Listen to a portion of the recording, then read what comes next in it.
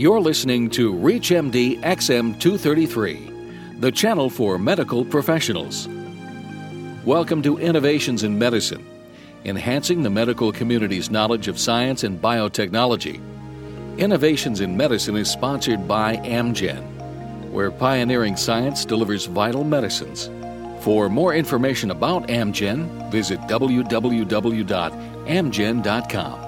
I'm Paul Raeburn. On the program today, we're talking about an important step on the road to restoring hearing using gene therapy. My guest, Dr. Jeffrey Holt, Associate Professor of Neuroscience at the University of Virginia in Charlottesville, is a leader in that work. Welcome to the show, Dr. Holt. Thank you very much. I'm happy to be here. So it turns out we shouldn't be worried so much about losing the hair on our heads. We should be worried about losing the hair in our ears. How am I doing so far? That's correct. The hair in the ears, it's sort of a misnomer. We're talking about the sensory cells in the ear, but they're called hair cells because they have a little tuft of projections that look somewhat like hair, but it doesn't really have anything to do with the hair on top of the head. Explain to us what these do in terms of hearing. So these convert the mechanical stimulus of sound, these are airborne vibrations, into electrical responses that are transmitted to the brain. In those particular hair cells, that mechanical motion is converted into an electrical pulse? Exactly. What are the problems? How do these cells get involved in hearing loss? You're familiar with the Human Genome Project.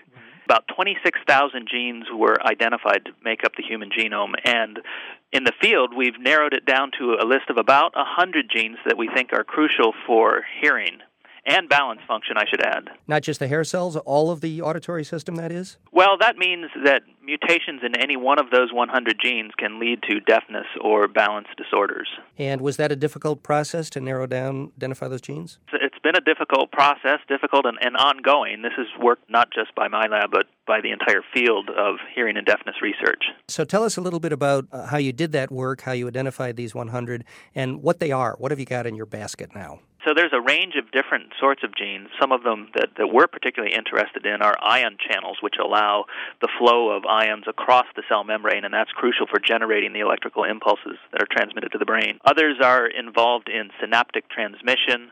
Some might be myosin-type molecules, which move, cause motion. There's a whole range of those that are in the basket, and what we've developed is a way to be able to introduce the correct form of any one of those genes back into the hair cell. Now, do we have examples of patients or groups of people that have these mutations so that we understand the clinical picture? Yes, that's been pretty well identified by the geneticists, the human geneticists who study families and can look at the inheritance pattern. That's one of the best ways of determining whether this is a genetically inherited form of deafness. Now, you're a professor of neuroscience. Are you a neuroscientist or are you a geneticist, a little bit of both? I'm a neuroscientist primarily. And in particular, I'm a neurophysiologist, so we really want to study the function of these cells in the ear and identify which genes are important for their function. And then our long-term goal is, well, what can we do to fix those genes when they're mutated? So tell me a little bit about, where you've started and how you attack that problem with so many genes involved. The basic discovery that we've just reported in the journal Gene Therapy is to take human tissue out of inner ears of patients who are undergoing surgeries to remove brain tumors.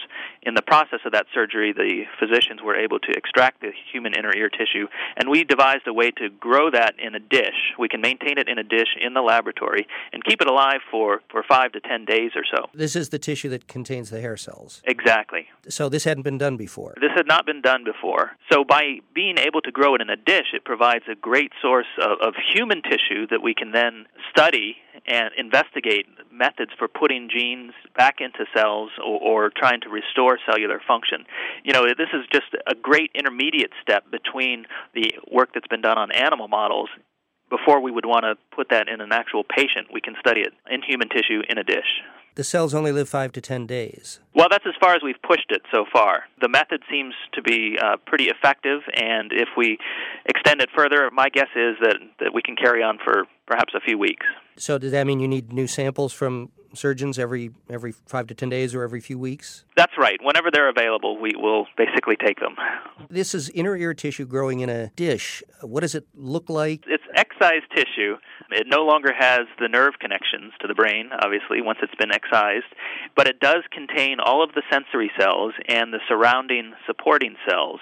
Both of these cells can carry genes with mutations that would cause deafness, so both cell types would be potential targets for gene therapy. You talked about how the mechanical motion of the quote-unquote hair is converted. Are the hairs operative, and can you measure the electrical signal? In a previous study, we have measured some of the electrical signals in these cells and find that they're pretty similar to what we've measured from hair cells of a mouse. So it really justifies the work we're doing with a mouse because that's much more readily available. We can do a bunch of studies with a mouse and then make direct comparisons with the human hair cells. I mean, is it the kind of thing that if you clap your hands over the Petri dish, you can get an electrical signal? Not exactly. Because the tissue is excised from the ear, it doesn't have the supporting structures which would serve to transmit the vibrations directly to the tips of these hair cells. There's a lot of other architecture in the ear that serves that function, but once that architecture is gone, the cells are not going to be listening, so to speak. You focused on a particular gene with the warm and fuzzy name of KCNQ4, is that right? Yes. What does that particular gene do, and what are you learning about it? That one causes a dominant progressive hearing loss, which means that if a patient has a single mutated copy of that gene, they will suffer from this form of deafness.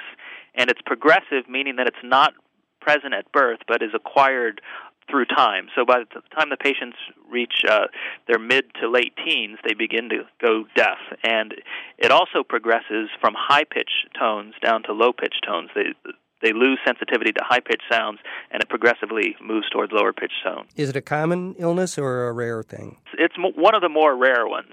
But interesting to you, why? Because it affects one of these channels, an ion channel gene, and it's one that we can readily study in the lab. We actually have funding from the NIH to be able to study that particular form of deafness in that ion channel. So we had a copy of this gene available. It was sitting here in our test tube, and we thought, let's try this one first to see if we can put the correct copy of that gene into the cells and cause the cells to then express that gene. Now, do you have in the laboratory a colony of cells with this defect that you're experimenting with? How do you do this work? So these cells do not have a defect in that gene, but they were extracted from patients who had hearing loss. So what it showed us was that even diseased tissue from the human inner ear can be targets or be targeted by our gene therapy strategies. So basically, for each of the 100 genes that we've identified that we know is involved with a deafness, each one of those will need to be tested one by one. For those of you who have just joined us, you're listening to ReachMD XM233, the channel for medical professionals. I'm your host, Paul Raeburn. We're talking to Dr. Jeffrey Holt of the University of Virginia about gene therapy for hearing loss. In your initial experiments, how do you get the corrective gene into the cells? So what we've done is taken a virus. This is a virus. It's called adenovirus. It causes the common cold, usually, but we've engineered it in the lab to remove the viral genes so that it doesn't make anybody sick, it doesn't replicate, it doesn't make more copies of itself, but we can introduce into that virus the gene that we're interested in. In the case of our experiments, the KCNQ4 gene. And by introducing that into the virus, we then put the virus onto the cells, and the virus would infect the cells as it does normally and cause the cells to then express the gene that we're interested in. The virus cooperates with the cell to insert that gene into the cell's genetic machinery. Exactly. That's what viruses do normally. They've had eons of years of evolution to devise this technique, and we've basically taken advantage of what they've done as far as infecting cells, and now we can put in whatever gene we're interested in. Let's back up for a minute away from the details of the research. How big a problem is hearing loss in the United States or the world? Hearing loss is the most common sensory deficit in the world, and in the U.S. it affects about 28 million Americans. Worldwide, that translates to about 250 million. We're talking about a variety of things, hearing loss from birth, with age, in between? That's right. So we can categorize hearing loss into two broad groups, those that are genetically inherited and those that are acquired over one's lifetime. And the acquired forms can come from overexposure to loud sounds, when you listen to your iPod too loud or sit right next to the speakers at a rock concert, or various toxins. There are some drugs that can cause damage to the inner ear, as well as bacterial infections and whatnot. Musician friends talk about being band deaf after having played with bands for a number of years. That's not a genetic situation. That's some physical damage to the cell, isn't it? That's right. So that one would fall into the category of acquired deafness. And The ultimate cause is that these sensory hair cells do not regenerate in humans. So once they're gone for life. Is there anything you could do from a standpoint of geneticists to deal with that acquired hearing loss? Yeah, absolutely. The same technique that we've devised here for introducing genes into hair cells, we found can work for introducing genes into supporting cells, which are the cells that are neighboring hair cells. Now, one of the interesting developments in the last couple of years is that the field has figured out one gene in particular, it's called MATH1, that will cause a differentiation of a supporting cell into a hair cell. So with a gene therapy strategy, we could put MATH1 into the supporting cell and hopefully be able to turn that into a human hair cell in a dish. That's a surprising and fairly amazing discovery. It is. It's pretty exciting. Was it as surprising to you as it is to me that a cell like that would be able to differentiate even at completed stage of differentiation itself? It is pretty surprising. Hair cells are what we refer to as post-mitotic. So they don't undergo more cellular divisions. We think that they're at the end stage of their differentiation process. Same thing for the supporting cells.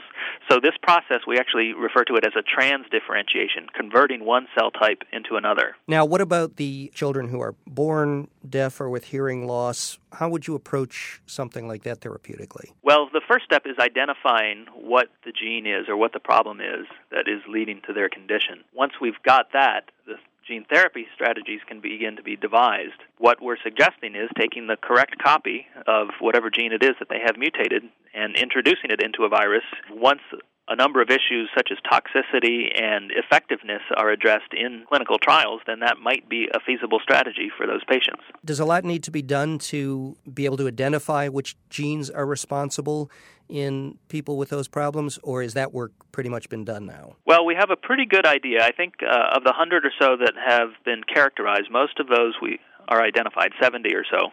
It would be a matter of looking at the precise symptoms, the type of hearing loss, and looking at the rest of the family history. And then you could narrow in, and once you narrow in on a few potential candidates, the geneticist can screen those different genes to see if they carry mutations. That would be a fairly simple and straightforward process at this point. Fairly. There is another group that's also doing some research similar to this? Sure. There's a number of groups around the world who are interested in these sorts of questions. Has anybody gotten to any real clinical application yet? Not yet. This is one of the few fields of human biology where there's really no drug, no good or effective biological therapies for treating deafness and balance disorders. That's all the time we have. We've been talking with Dr. Jeffrey Holt at the University of Virginia about gene therapy for hearing loss. Thanks for taking the time to talk to us today. Absolutely. It was a pleasure. I'm your host, Paul Raeburn. For comments and questions, send us an email, xm@reachmd.com. Thank you for listening to Innovations in Medicine on ReachMD XM233, the channel for medical professionals. Innovations in Medicine is sponsored by Amgen, where pioneering science delivers vital medicines.